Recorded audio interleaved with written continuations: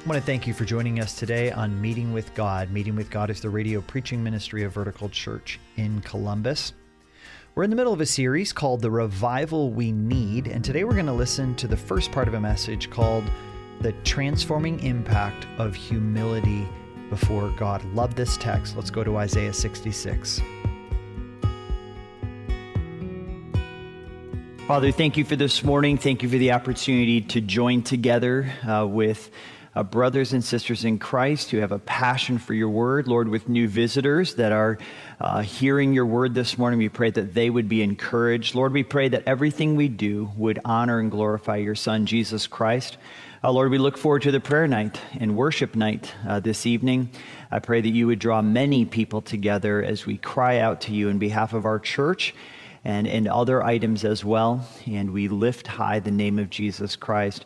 Lord, I pray that as we go to your word, that you would speak to us, that our hearts would be open, that your spirit would be active.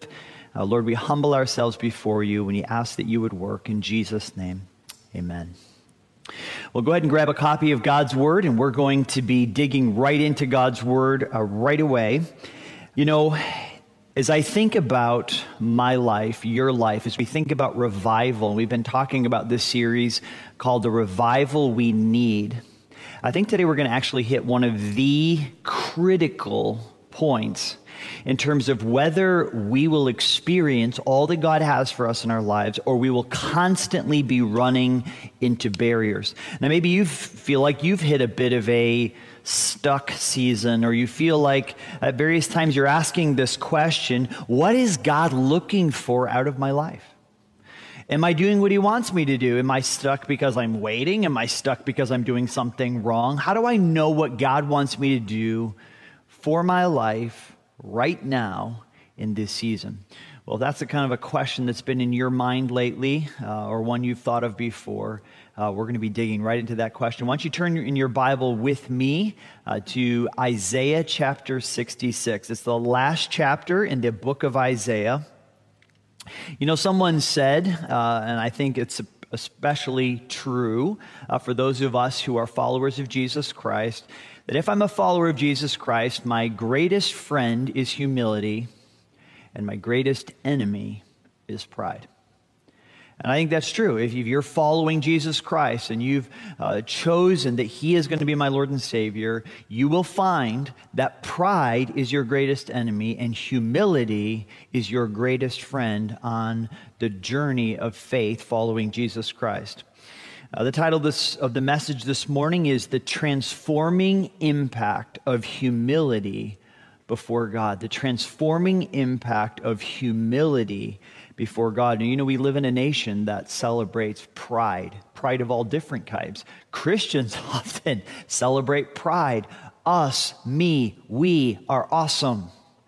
And yet God's perspective is so much different. And I believe that if we're going to see the revival we need, we're going to have a different approach with our hearts before the Lord. Now, again, if you're in Isaiah chapter 66, again, this question of what is God really looking for in my life? Or said another way, what impresses God? When God looks at the whole universe, and then this little speck called Earth, and then all the way down into Earth and this world that's huge to us, and he looks at our individual lives, what impresses God? What gets God like, wow, that's something I need to look at. That's something that needs my attention. That is something that excites me. What is it that impresses God? Well, that's the question we're going to begin reading here. Chapter 66, we'll look at verse 1 first. It says, "Thus says the Lord, heaven is my throne, and the earth is my footstool." That's kind of a way of putting earth in perspective. Okay, it's not even as big as a footstool to God, so to speak. God is spirit. But what he's saying is the earth is just this kind of secondary, third, it's not even that great. What we view as awesome and huge and great, God's like not super impressed with that. He continues, he says, "And what is the house that you would build for me?" Think of the most impressive church that could be built, or really the ultimate place of worship. Think of Solomon's temple.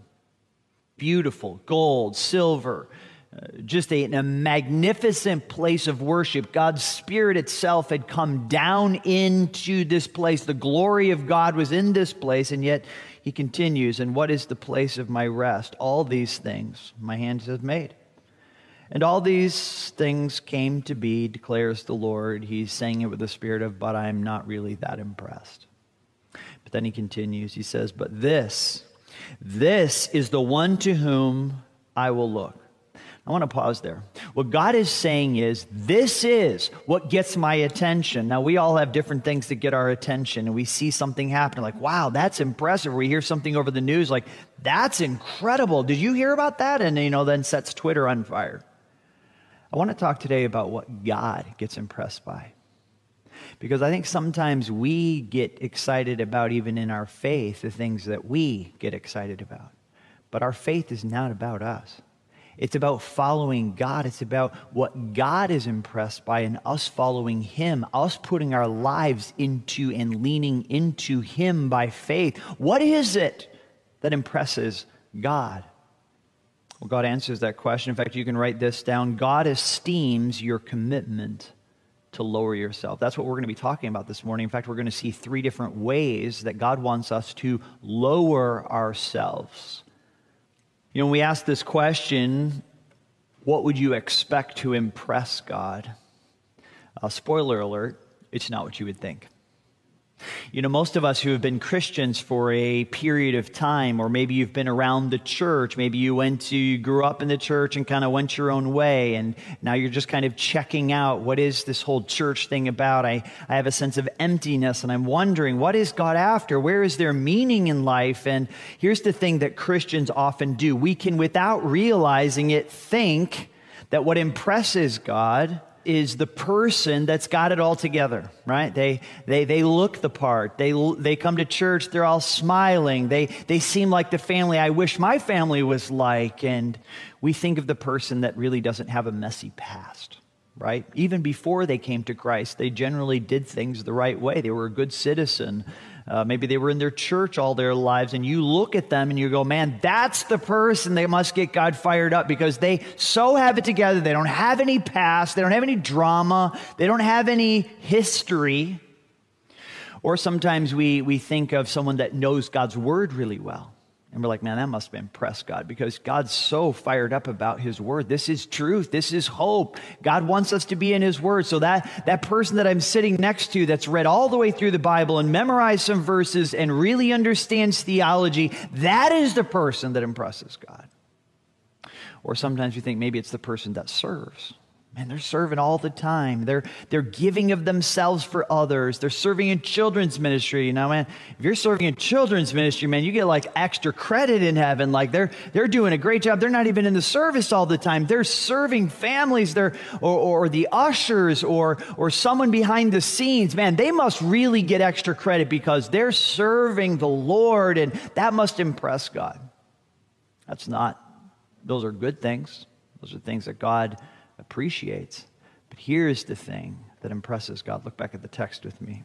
It says, this is the one to whom I will look. This is what impresses me. He who is humble, or she who is humble. Humble. I want you to think about that word. We're going to dig through these 3 items over the next couple of minutes here, but I want you to think about this word humble. What does it mean to be humble? That God is looking down on someone who is humble. Now, sometimes we say, well, they're kind of self-effacing. That person's humble.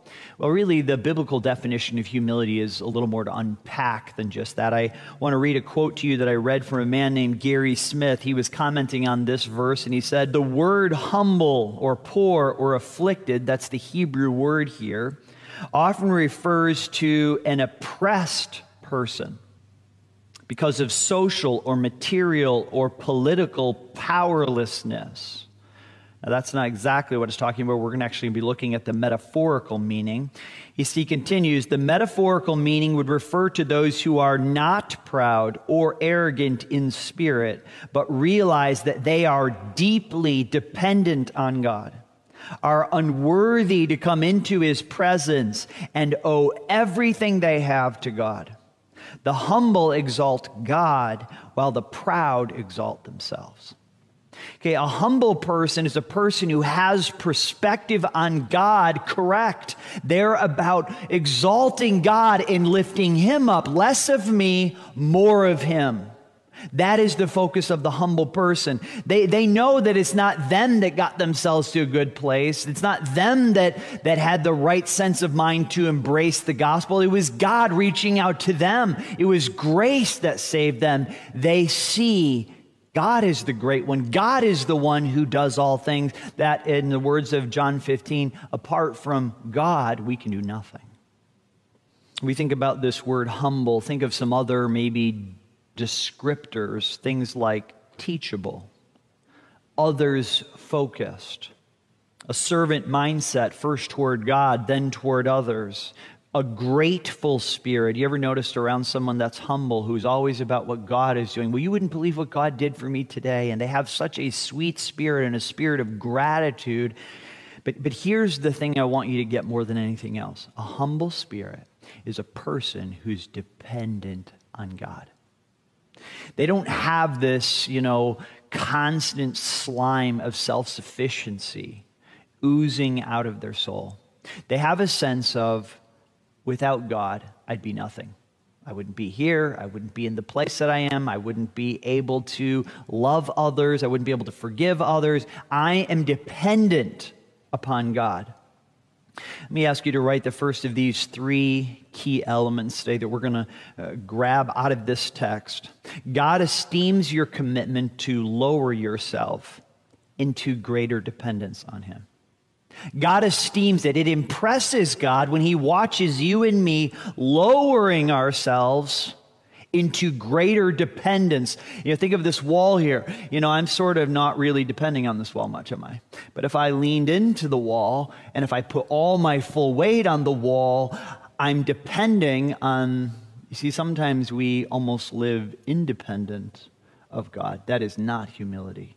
Greater dependence, greater acknowledgement of who God is and my need for Him. This is Pastor Luke Ahrens from Vertical Church Columbus. If you're listening to Meeting with God, you're clearly interested in God's Word.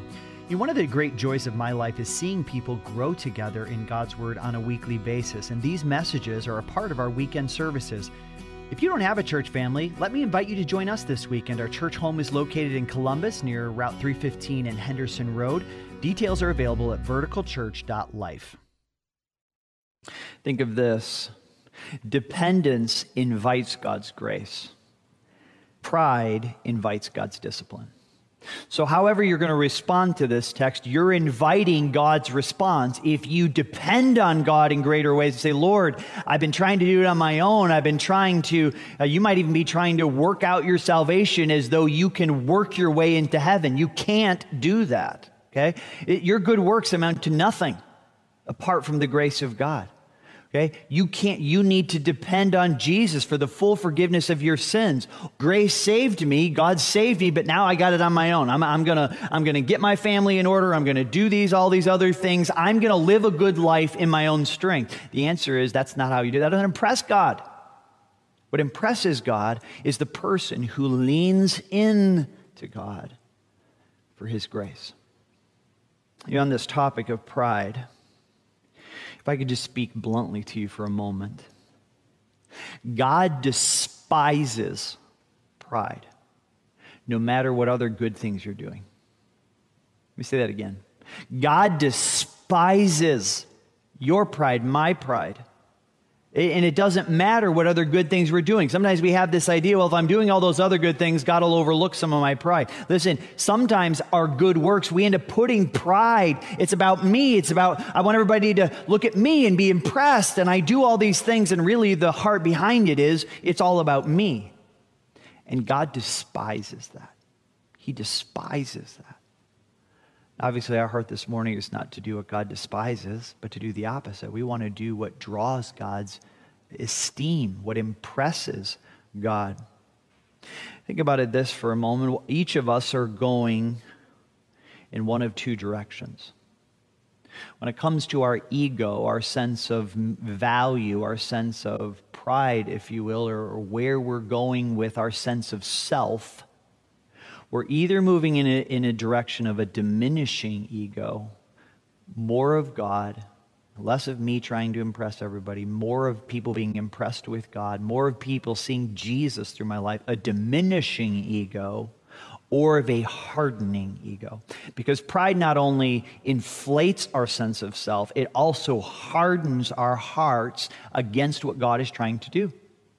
And if you choose to embrace a heart of pride, whether you're a believer or not, your heart will get harder and harder because you're always trying to manipulate the people and things in your life to make you the center, you be looked at good, you have all the praise, you, me. So clearly that's not God's heart for us. The first thing that impresses God is a greater dependence, not on me, but on Him. Let's look at a second thought here. Right in the text, look back at verse 2 with me. It says, "This is the one to whom I will look, he who is humble and contrite in spirit and trembles at my word." Now, I want to look here at this. It says, he who is humble and, what's that mean, contrite in spirit? Maybe you've seen that before. Really, it means broken in spirit. If you think of the New Testament, when Jesus said in Matthew 5, "Blessed are the poor in spirit," that's the same general concept. But I want to dig a little deeper here for a minute. You know, this word here, contrite in spirit, it's modifying spirit. So we understand what a grateful spirit is or an antagonistic spirit. We understand that spirit concept. But what does it mean to be contrite in spirit? Well, this word is used 3 times in the Old Testament, this time here, and then the other 2 are in the book of 2 Samuel.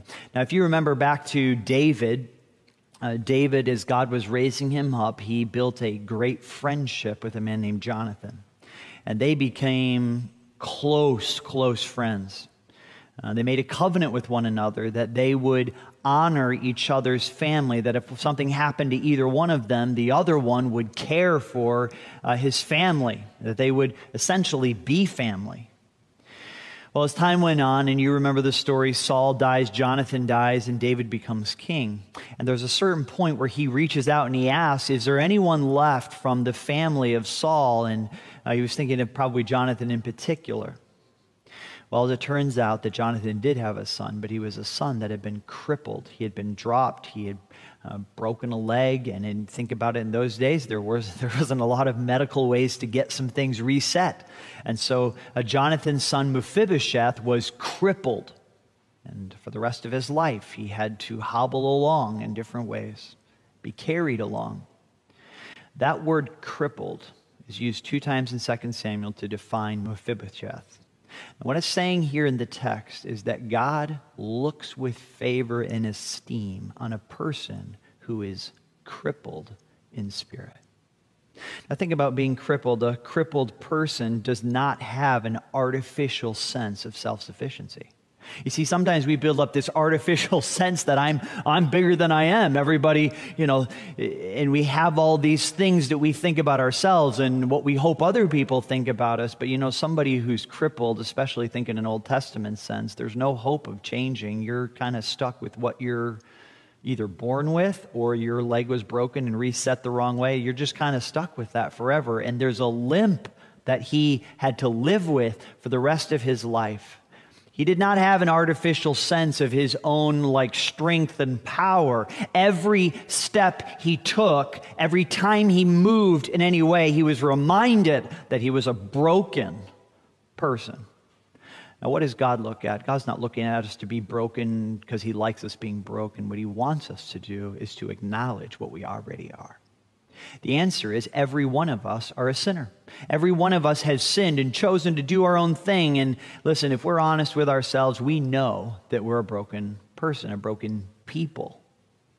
And you see, what God is looking for is for people that can acknowledge what they are. Because God wants to bring his grace and his favor into our lives. That's what we need.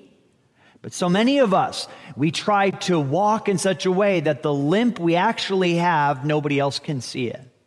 That no one else can, I can't acknowledge what I really am, which is a broken person before God.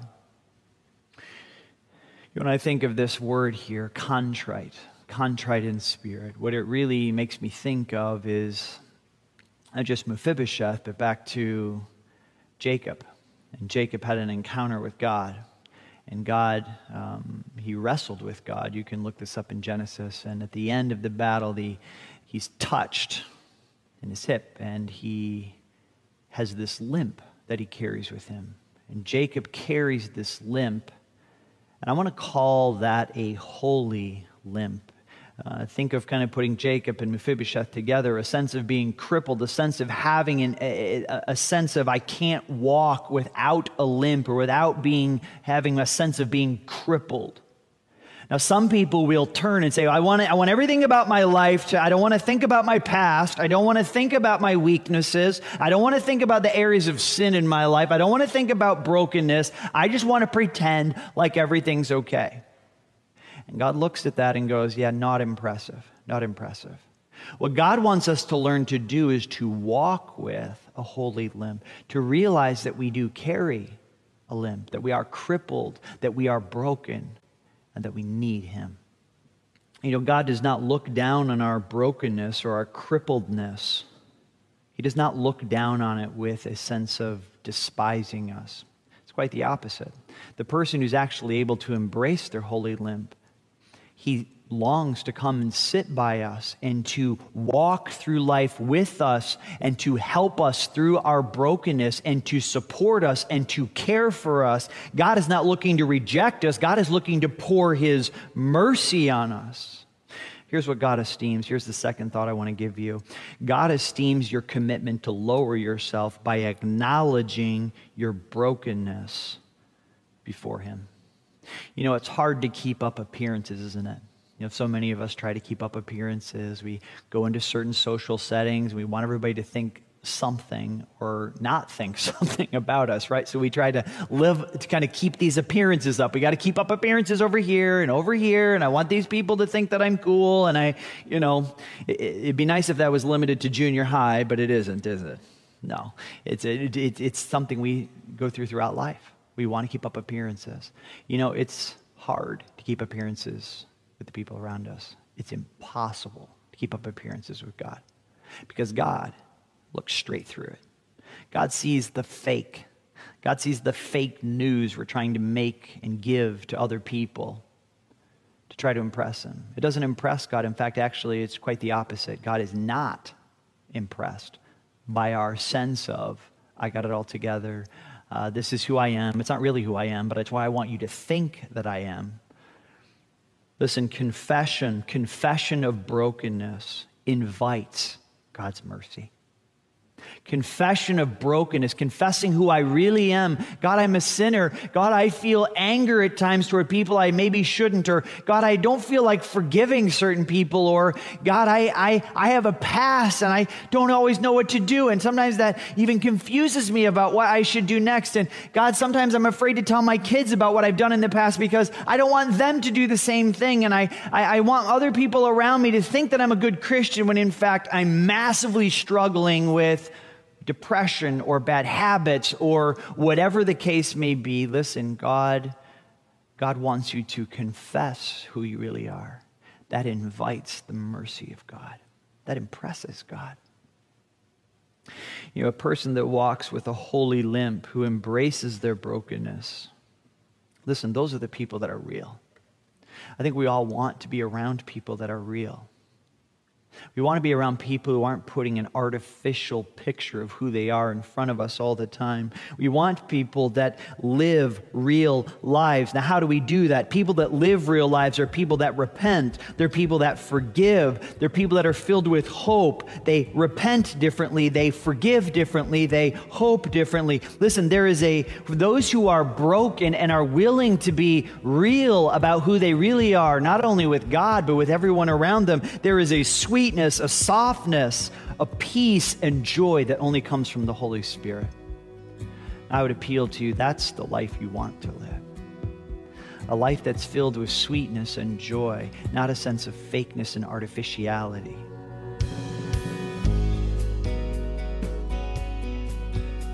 Thank you so much for listening to Meeting with God, the radio ministry of Vertical Church in Columbus, Ohio. We hope you were encouraged in your own relationship with Jesus Christ today. If you would like to hear other messages from Pastor Luke Ahrens, please subscribe to our Vertical Church Columbus podcast. There you will find an extensive collection of sermons from Vertical Church worship services and other unique content from Pastor Luke, which will enrich your faith and point you to Christ. You can find the podcast by searching Vertical Church Columbus wherever you get your podcasts. Thanks so much for spending part of your day with us. As always, we hope you'll join us here tomorrow at the very same time for your Meeting with God.